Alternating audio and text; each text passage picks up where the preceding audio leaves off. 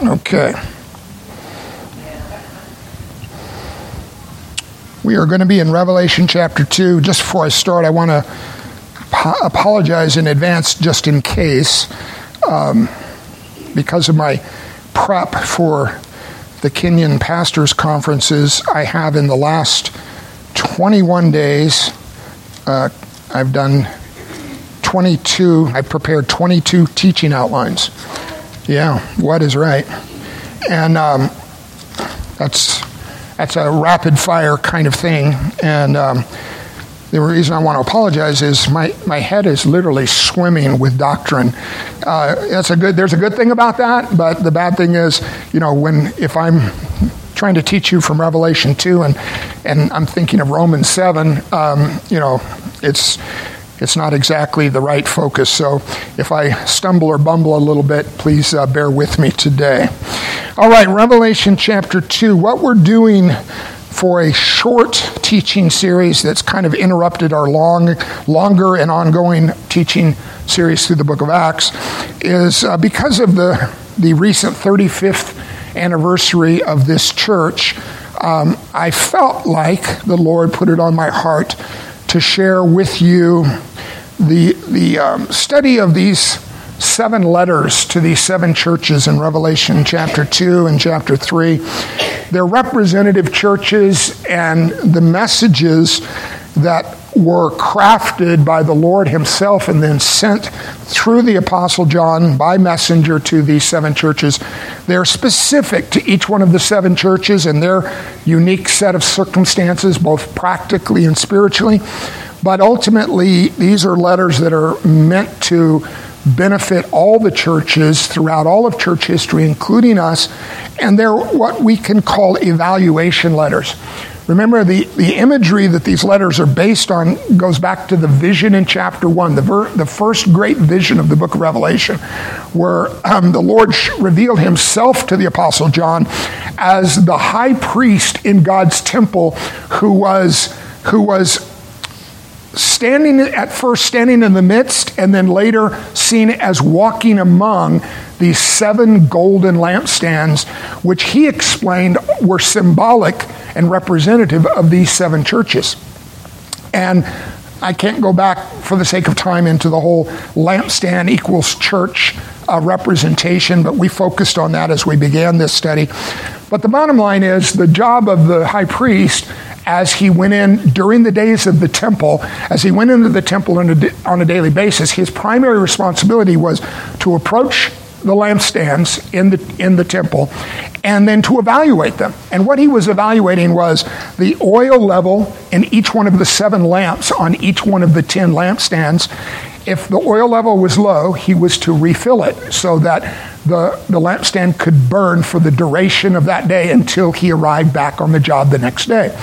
The other thing he was to do was to evaluate the wicks, and he was to trim away any burnt out dead area so that the lamp could burn as brightly as it was intended to burn. Now, all of this is symbolic about what the Lord does now in his relationship to these 7 churches as he evaluates them. He's evaluating what needs to be filled up. So there are things in these churches that are good but need to be strengthened, and so he acknowledges what good things are going on in the church from his perspective, not from a natural human perspective, but from heaven's perspective. He evaluates what's good in these churches, and he encourages that. He fills up the oil level, and then he evaluates what things are happening in the church that are not pleasing to him, that need to be trimmed away, that need to be cut off or cut out of the life of the church. So there are both encouragements, and then there are exhortations, and in some cases, like we'll see with the letter that we're studying today, there are even critical judgments that are rendered by the Lord that are intended to shock the church into a new point of awareness in order to make desperately needed spiritual changes. All right, so let's read. We are up to the 3rd letter in this series of 7. This is the letter to the church in Pergamum. And I'm identifying, as we've done with each one of the churches so far, I'm identifying this church as a compromised, spiritually compromised church. Reading from verse 12 of chapter 2. To the angel of the church in Pergamum write, the words of him who has the sharp two-edged sword. I know where you dwell, where Satan's throne is. Yet you hold fast my name, and you did not deny my faith, even in the days of Antipas, my faithful witness, who was killed among you, where Satan dwells. But I have a few things against you. You have some there who hold the teaching of Balaam, who taught Balak to put a stumbling block before the sons of Israel, so that they might eat food sacrificed to idols and practice sexual immorality. So you also have some who hold the teaching of the Nicolaitans. Therefore repent. If not, I will come to you soon and war against them with the sword of my mouth. He who has an ear, let him hear what the Spirit says to the churches. To the one who conquers, I will give some of the hidden manna, and I will give him a white stone with a new name written on the stone that no one knows except the one who receives it. All right, let me give you some brief background about the city of Pergamum and the cultural and social circumstances of the city, and then we'll dig into the details of what the Lord had to say to the church within the city of Pergamum. Remember, I mentioned that these 7 churches were all closely connected to each other geographically. They're all located in what we would identify as modern-day Turkey, and they are all right near the island, which was just off the coast where John was imprisoned, the island of Patmos. And these 7 were connected by a Roman postal route, so that as a letter would be sent from the prison island of Patmos, it would first reach the city of Ephesus, which happens to be the first letter.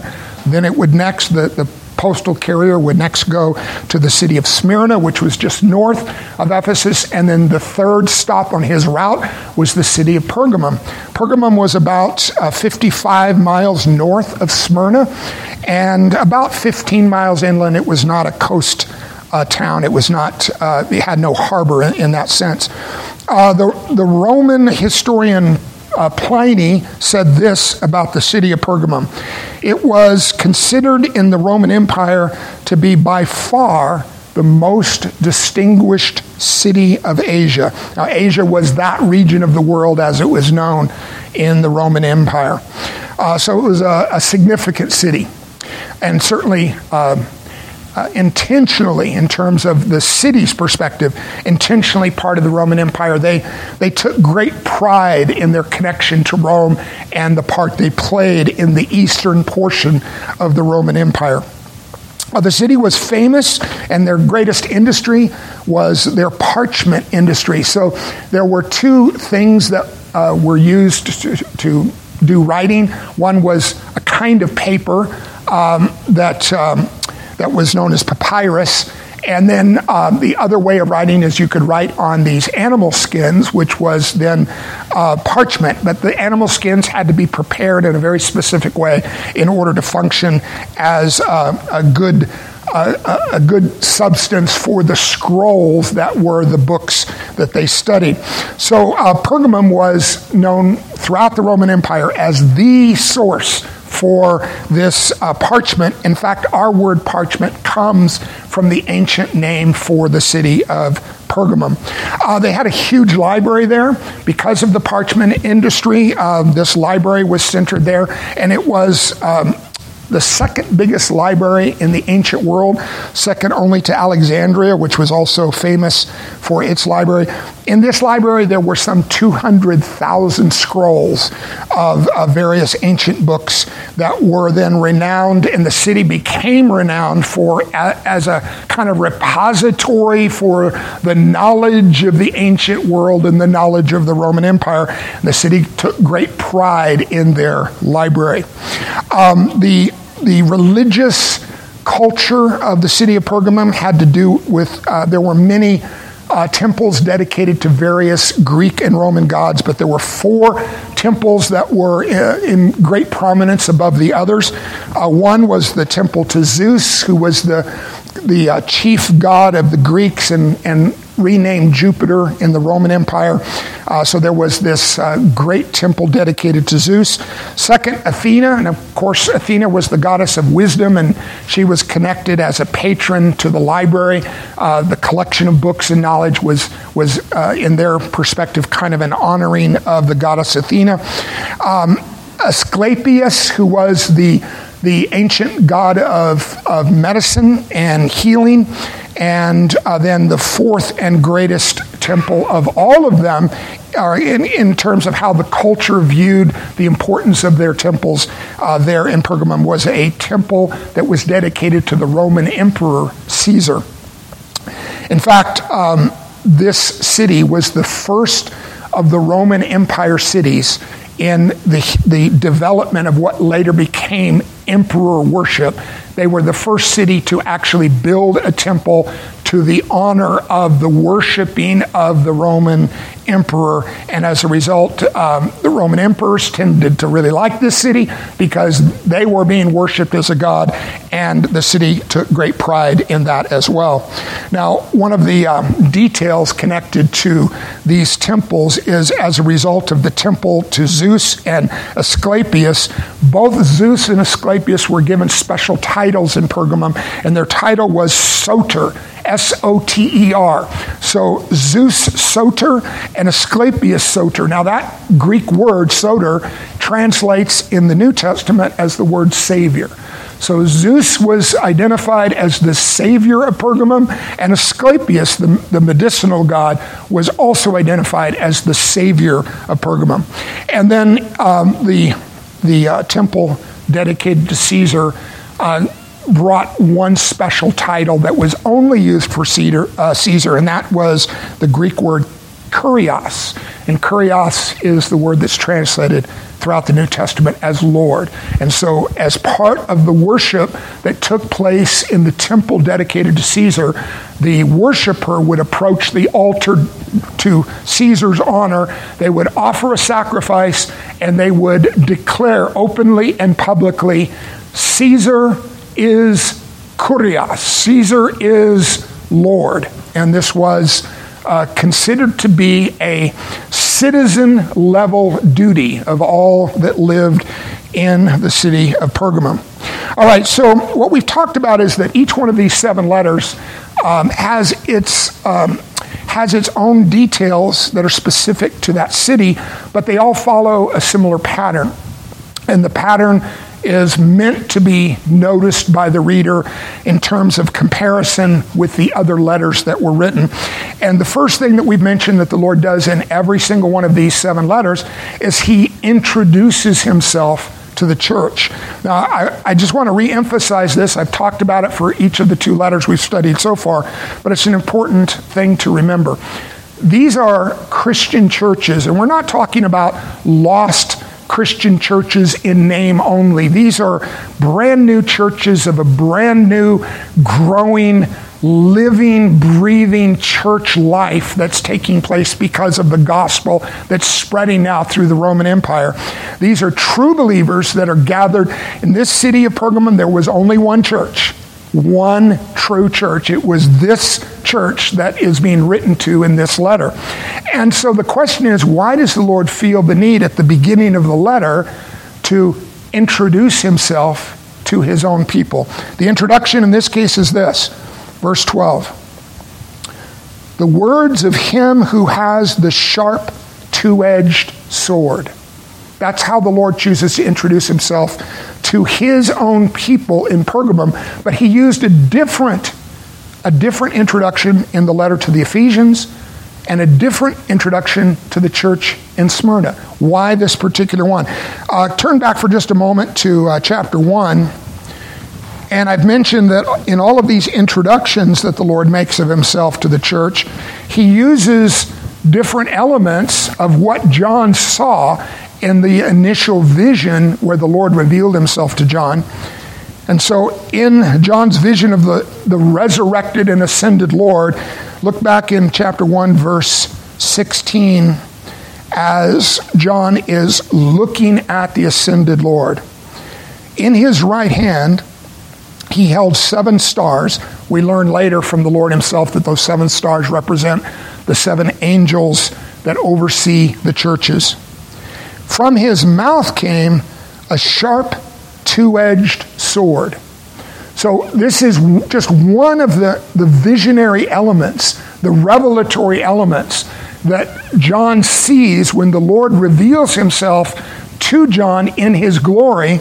And now in his introduction to the Pergamum church, the Lord takes that introduction and he says, I want you to remember this about me. Or maybe if they've never fully learned this about the Lord, this is now the critical time in the life of the church for them to really get that this is who the Lord is. He is the one who has the sharp two-edged sword, and he identifies that with his words, the words of him who has the sharp two-edged sword. Now, why is that critically important, and why does the Lord call their attention to it? Keep our place here in Revelation, but turn, if you would, for a moment back to what's probably a familiar passage for you in Hebrews chapter 4.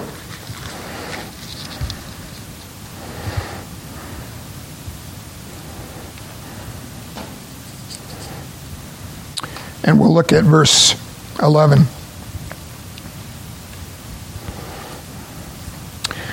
Let us therefore strive to enter that rest, so that no one may fall by the same sort of disobedience.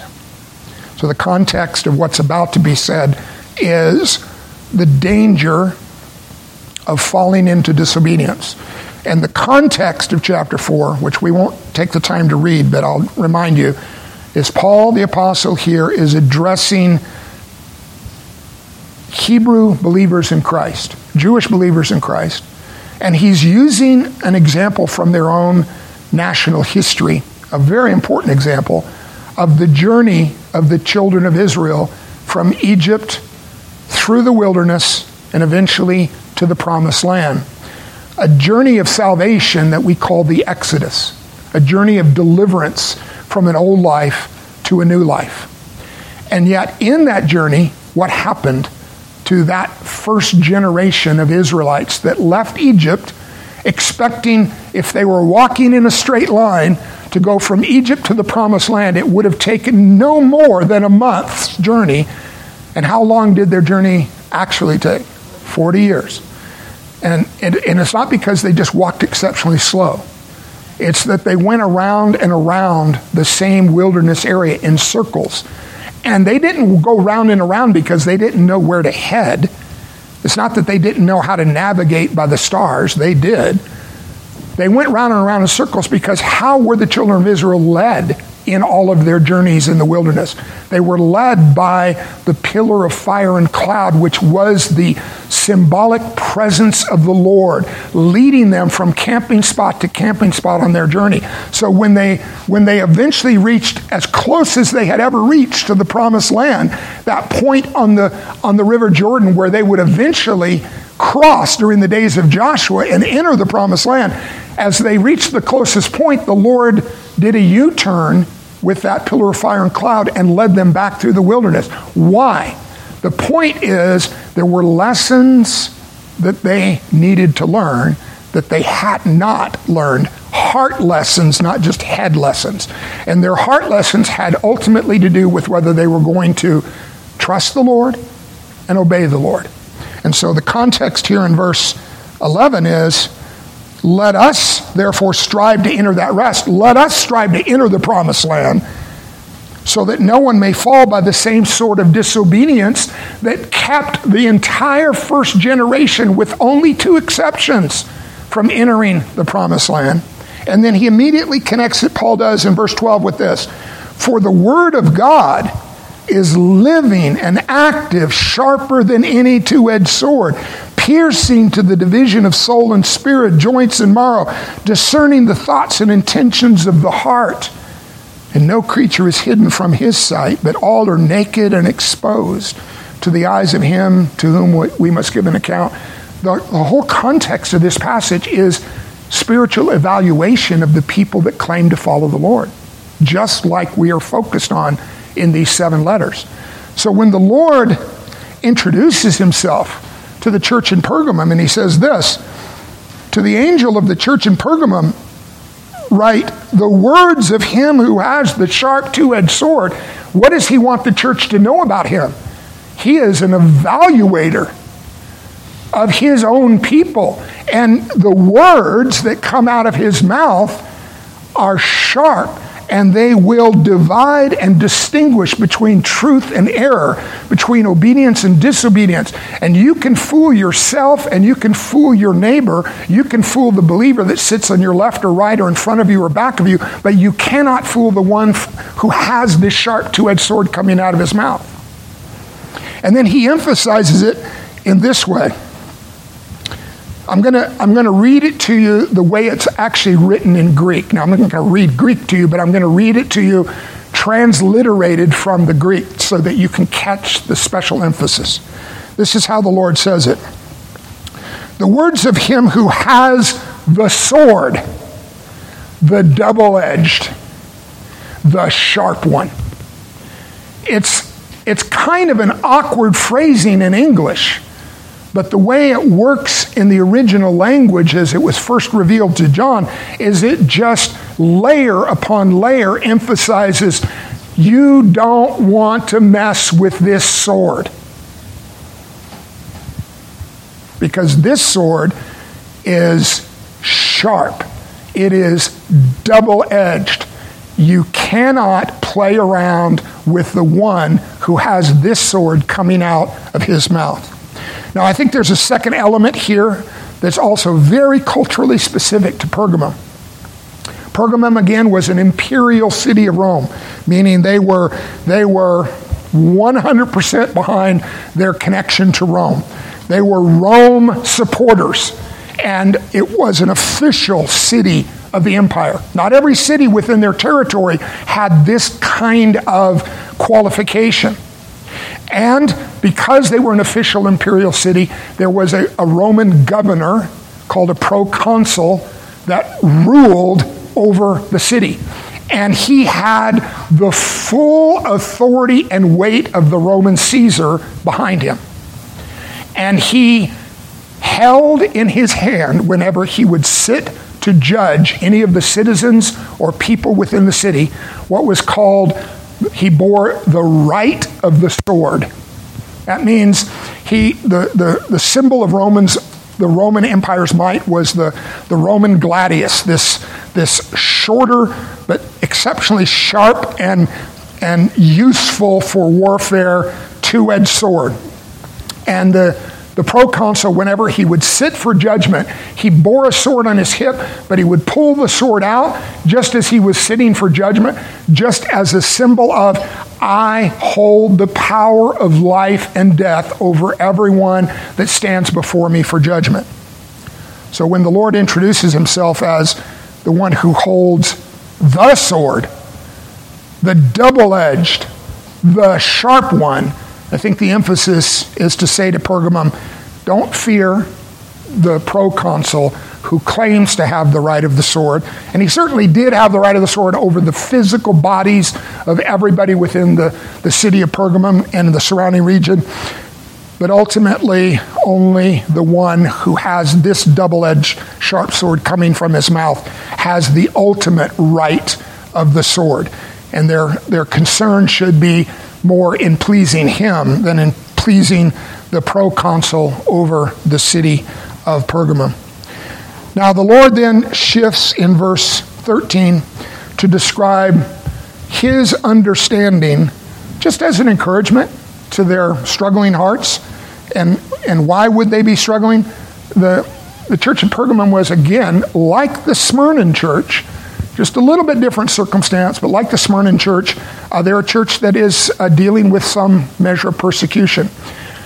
Even just at the level, remember I mentioned about the temple dedicated to Caesar, and the requirement, if you were going to be identified in the social circles of Pergamum as a good citizen of this imperial city, it was required of citizens to go once a year minimum into the temple that was dedicated to Caesar's worship and honor, and to offer that sacrifice to Caesar as a divinity, as a deity, and then to proclaim publicly in the hearing of the other citizens there participating in the ceremony, Caesar is Lord. Now, could a right-minded and right-hearted believer in Christ Jesus participate in that ceremony? Could a believer make that declaration? It would be like saying in our culture, the President of the United States is Lord over all. I can't make that declaration. I could not make that declaration. And if I chose not to, now I'm going to face social ramifications. It may affect my business. It may affect my social standing. It may affect my relationship with my neighbors. It may affect many things that are going on in my life circumstances that I would prefer to be more favorable. But am I willing to endure that cost for the sake of maintaining my allegiance to the only one who truly can be publicly identified and declared Lord? So the Lord says to them in verse 13, and I believe it's just purely an encouraging word to their struggling hearts. I know where you dwell. I made the emphasis last week on how the Lord said a similar thing to the Smyrnans. I know your circumstance. The Lord's intimate knowledge of where we live and what we're dealing with, what kind of challenges spiritually we're facing in our life. But he says, I know where you dwell, where Satan's throne is. So theologians are a little bit conflicted upon why the Lord identified Pergamum as the location of Satan's throne. This is a unique thing for the letter to the church in Pergamum. There's none of the other 6 letters where the Lord says, oh, you also live where Satan's throne is. Satan's throne was not located in Ephesus. It was not located in Smyrna. It was not located in Thyatira or any of the other 7 cities that the Lord is addressing here. It was located specifically in this city. So the debate is there's 2 possible answers to why the Lord identified this city as where Satan's throne is. One is this temple to Zeus, who was identified as the savior of Pergamum. There was a gigantic altar dedicated to the worship of Zeus, and it was visible even before you entered the city of Pergamum. It was built on kind of a plateau that was above the city, and it was like eye-catching. It would be like, if you're entering the harbor in New York City, and you see this statue of a woman holding a torch above the harbor. Do you know you're entering New York City when you see the Statue of Liberty? It's identifiable with the city in the same way the altar of Zeus was identifiable with Pergamum. So some think that this altar to Zeus is what the Lord is referring to. I personally go with the second view, which is, again, the identification of Pergamum as the first of the imperial cities in the entire empire to say, you know what?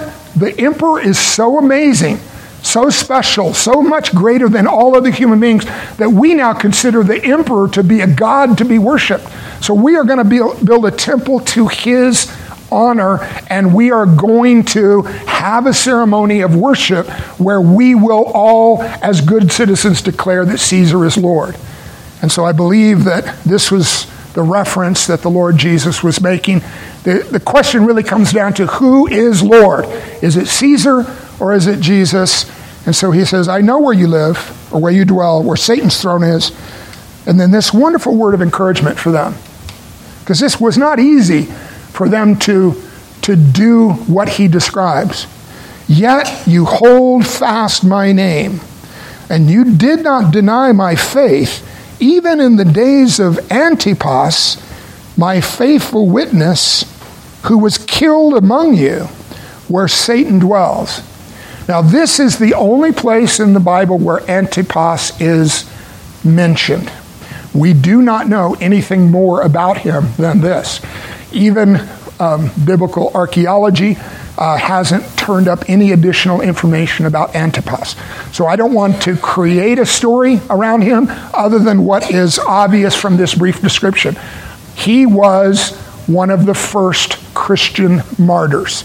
He was a martyr in this city, and he died for one reason, apparently, and that is, in some way, he was in opposition to what Jesus identifies as Satan's throne.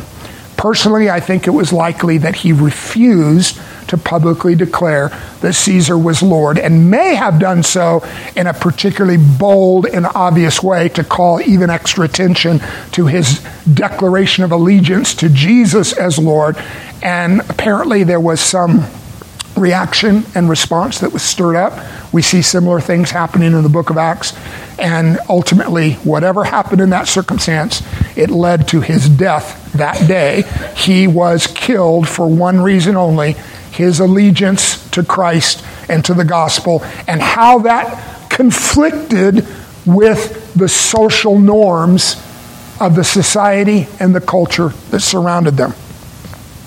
And the Lord encourages their hearts. He uses Antipas as an example of, this is a wonderful thing. This church has held fast their faithfulness, their allegiance to him, to his name, to the gospel, to the word of God, to the truth that only Jesus is Lord. And if the letter had ended in verse 13, you'd have to put the Pergamum church right up there with Smyrna, as we studied in our last study, as a wonderful example of Christian faithfulness under the most extreme levels of pressure. The problem is the letter didn't end in verse 13. And had you been in the church the day that this letter was first read, the letter takes a sharp turn between verse 13 and verse 14. The Lord says, "But I have a few things against you." Now, I mentioned this when we were back in the letter to the Ephesians. You never want to hear, as a true believer in Christ, a follower of Christ, a disciple of Christ, a true child of God, you never want to hear these words from the mouth of the Lord directed at you. I have something against you. That's not light correction. The Lord will correct you in a light way if your offense is a light offense toward him. He will still correct you even if it's light, because as a faithful father, he will ensure that you are growing in every possible way that he wants you to grow. But when he says, I have something against you, this is not a light level offense. This is a deep and serious and significant offense. And I had mentioned this in the Ephesian letter. How many things did he have against the Ephesian church? Do you remember? Just one thing. They had left their first love for the Lord.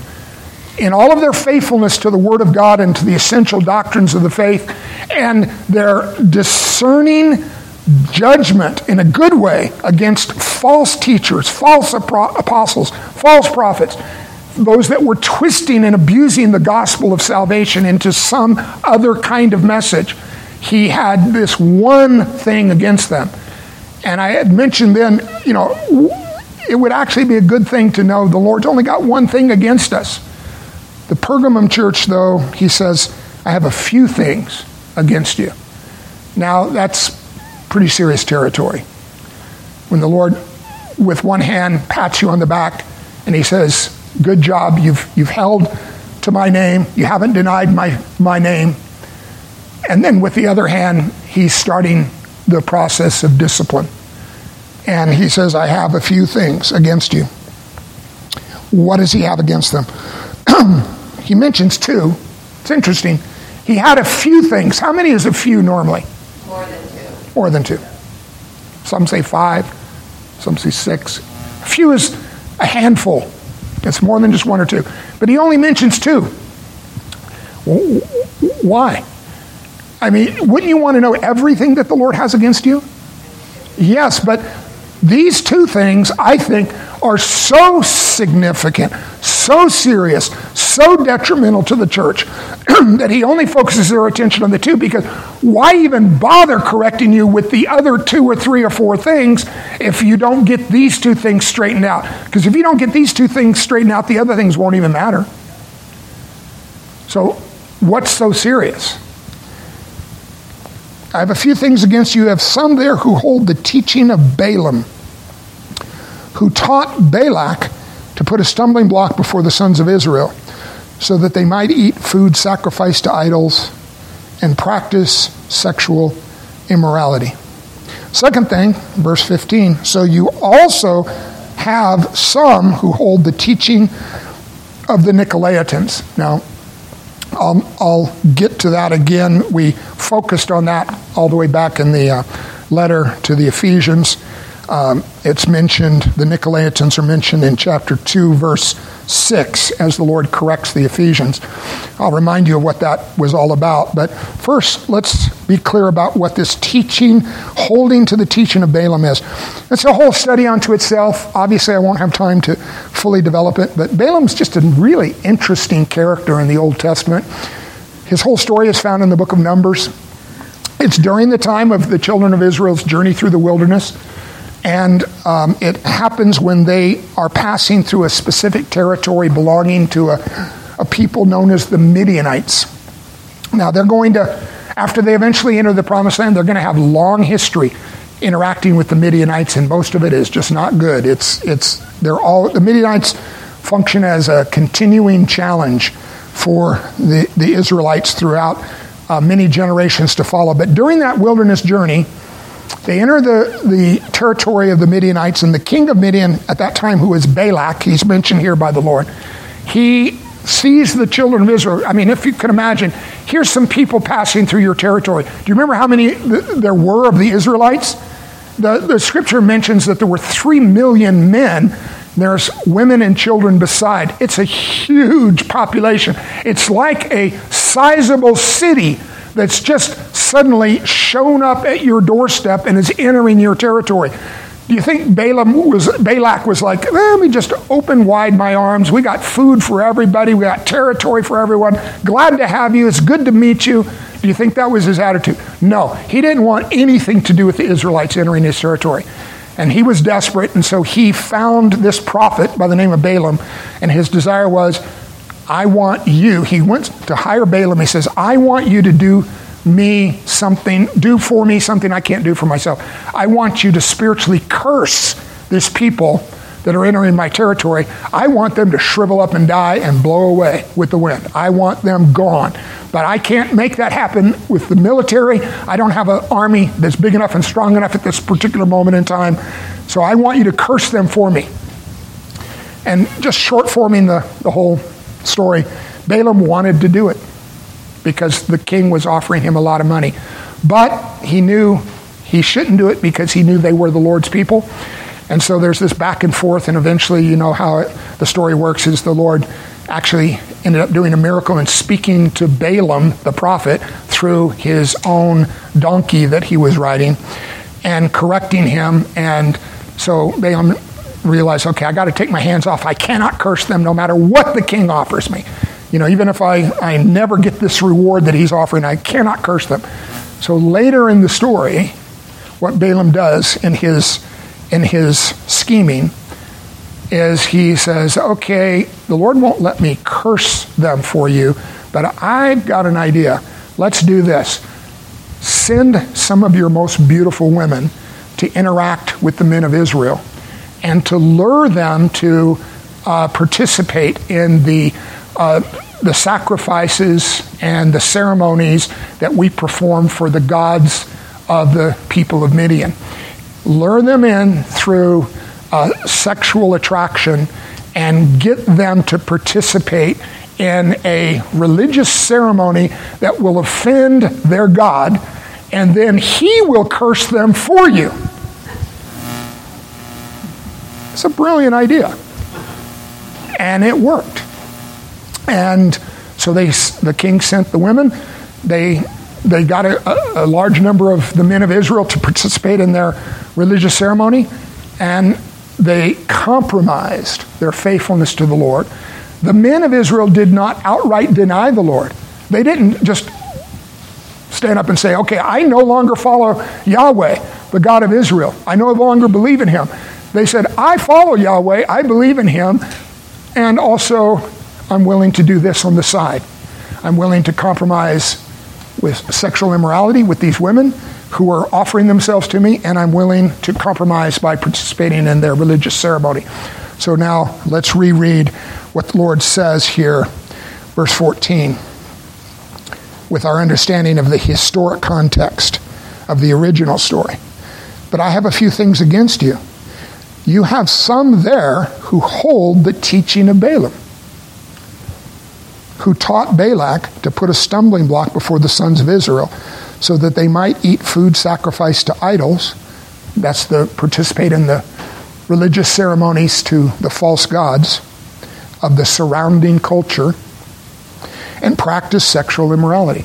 So there were some teachers, some leaders, some influential people within the church of Pergamum that began to teach the congregation of Pergamum that it was okay for reaching the culture around them and connecting to the culture around them to begin to compromise with the surrounding culture.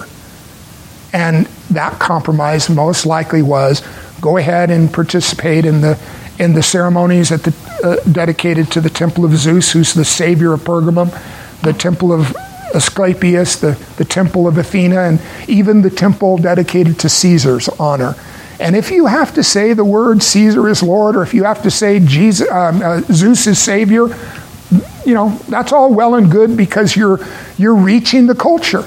You're connecting. We can't wall ourselves off from the surrounding culture. This teaching was along those lines. It was teaching the church to culturally and socially compromise the standards of the Lord in order to maintain their standing in the surrounding community. Now, let me ask you a question. How many cultural standards that are at odds with the standards of the Lord as revealed in His Word? How many of those surrounding cultural standards does a church in any generation, in any place, including ours, in this culture that we live in, how many surrounding cultural standards do we need to embrace and adopt in order to become a compromised church? Just one. Just one. It's like the idea of how much dirt do you need to put in a clean glass of water until you have dirty water. You don't need a lot of dirt in a glass of clean water for it to become dirty water. If I introduce, how many drops of poison do I need to introduce into your food in order for it to become poisonous food? Do I need 100 drops of poison? Or is just one drop, and I'm putting poison into your food, are you just going to go ahead and eat it? Because there's only one drop of poison in it. It's no big deal. You don't know how poisonous the poison may be, is the point. And the Lord doesn't want His people, He doesn't want His church to make compromises in order to connect. Now, are we called to connect with the surrounding culture? Yes, we are called to connect. We are to be like the city set on a hill, showing light to the surrounding culture. We're to be like the salt that preserves the surrounding culture. And the only way salt can preserve what it preserves is by contact with that surrounding substance. So we are set as churches in the midst of a fallen and corrupted society and culture. We must connect in order to represent the Lord to that culture. But the danger for all churches in all generations is how much of the surrounding standards are we embracing and adopting and replacing the Lord's standards with the cultural standards that surround us.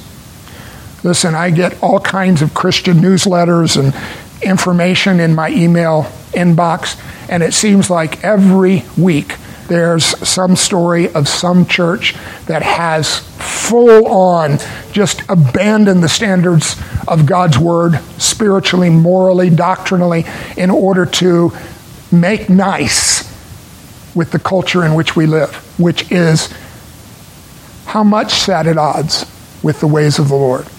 Completely at odds. It's not just like, well, the culture is pretty close, and there's not that much difference. So just give a little bit here, give a little bit there.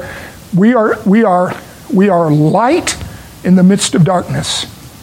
We are life in the midst of death. And yet we are called to reach that darkness and that death and represent the Lord in doing so.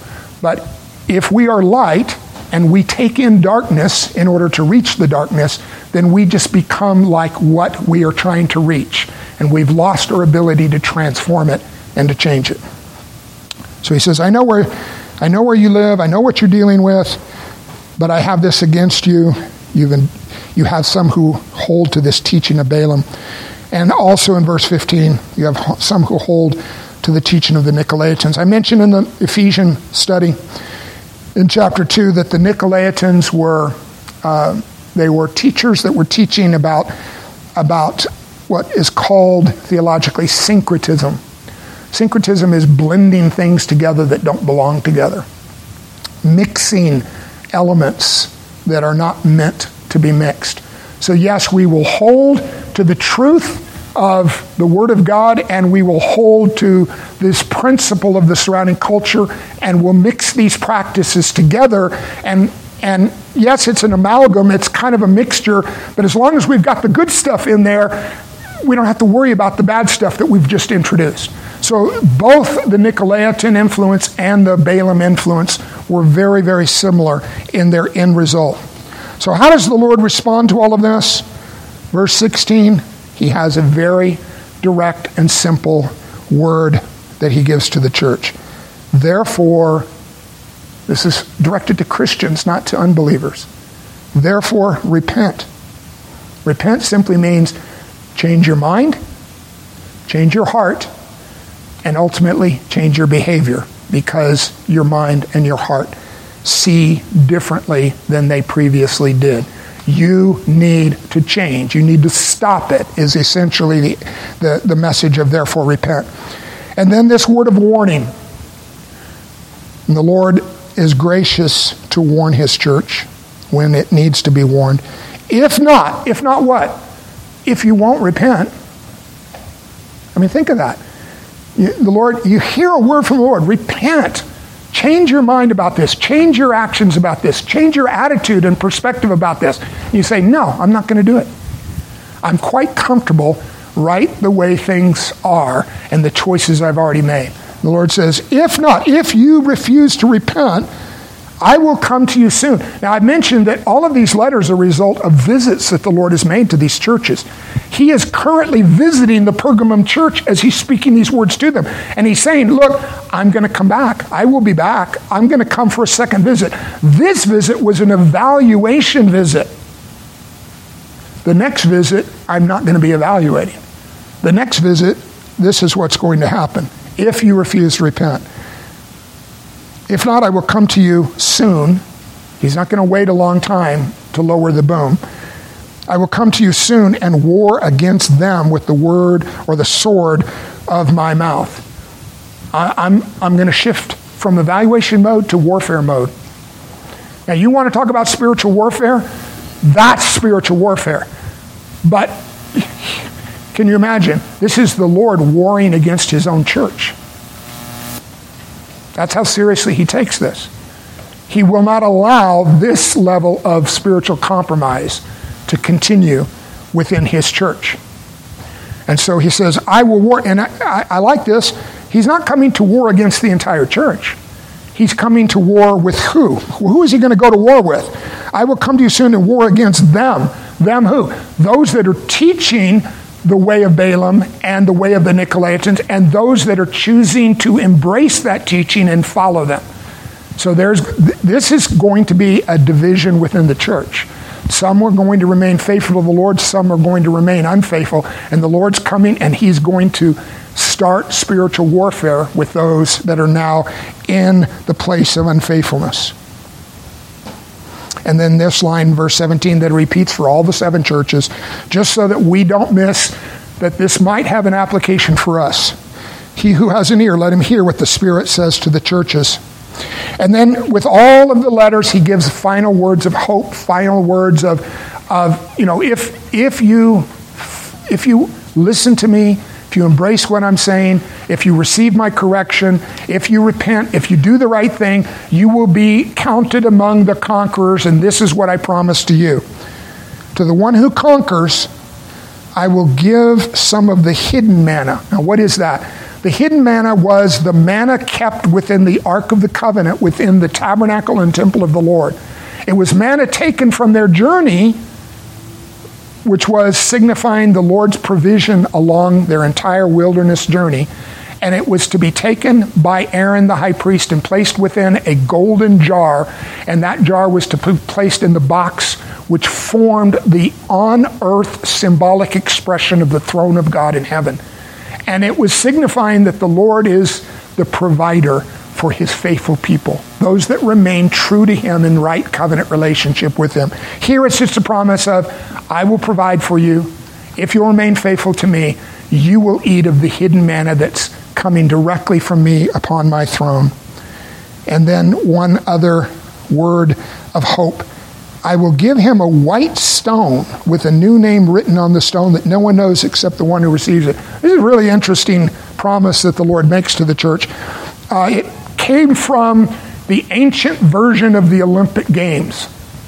And the winner of the various events in the ancient Olympic Games was given a thing that was like a rectangular stone, a flat stone, and it was a white stone, and it was called a tessera.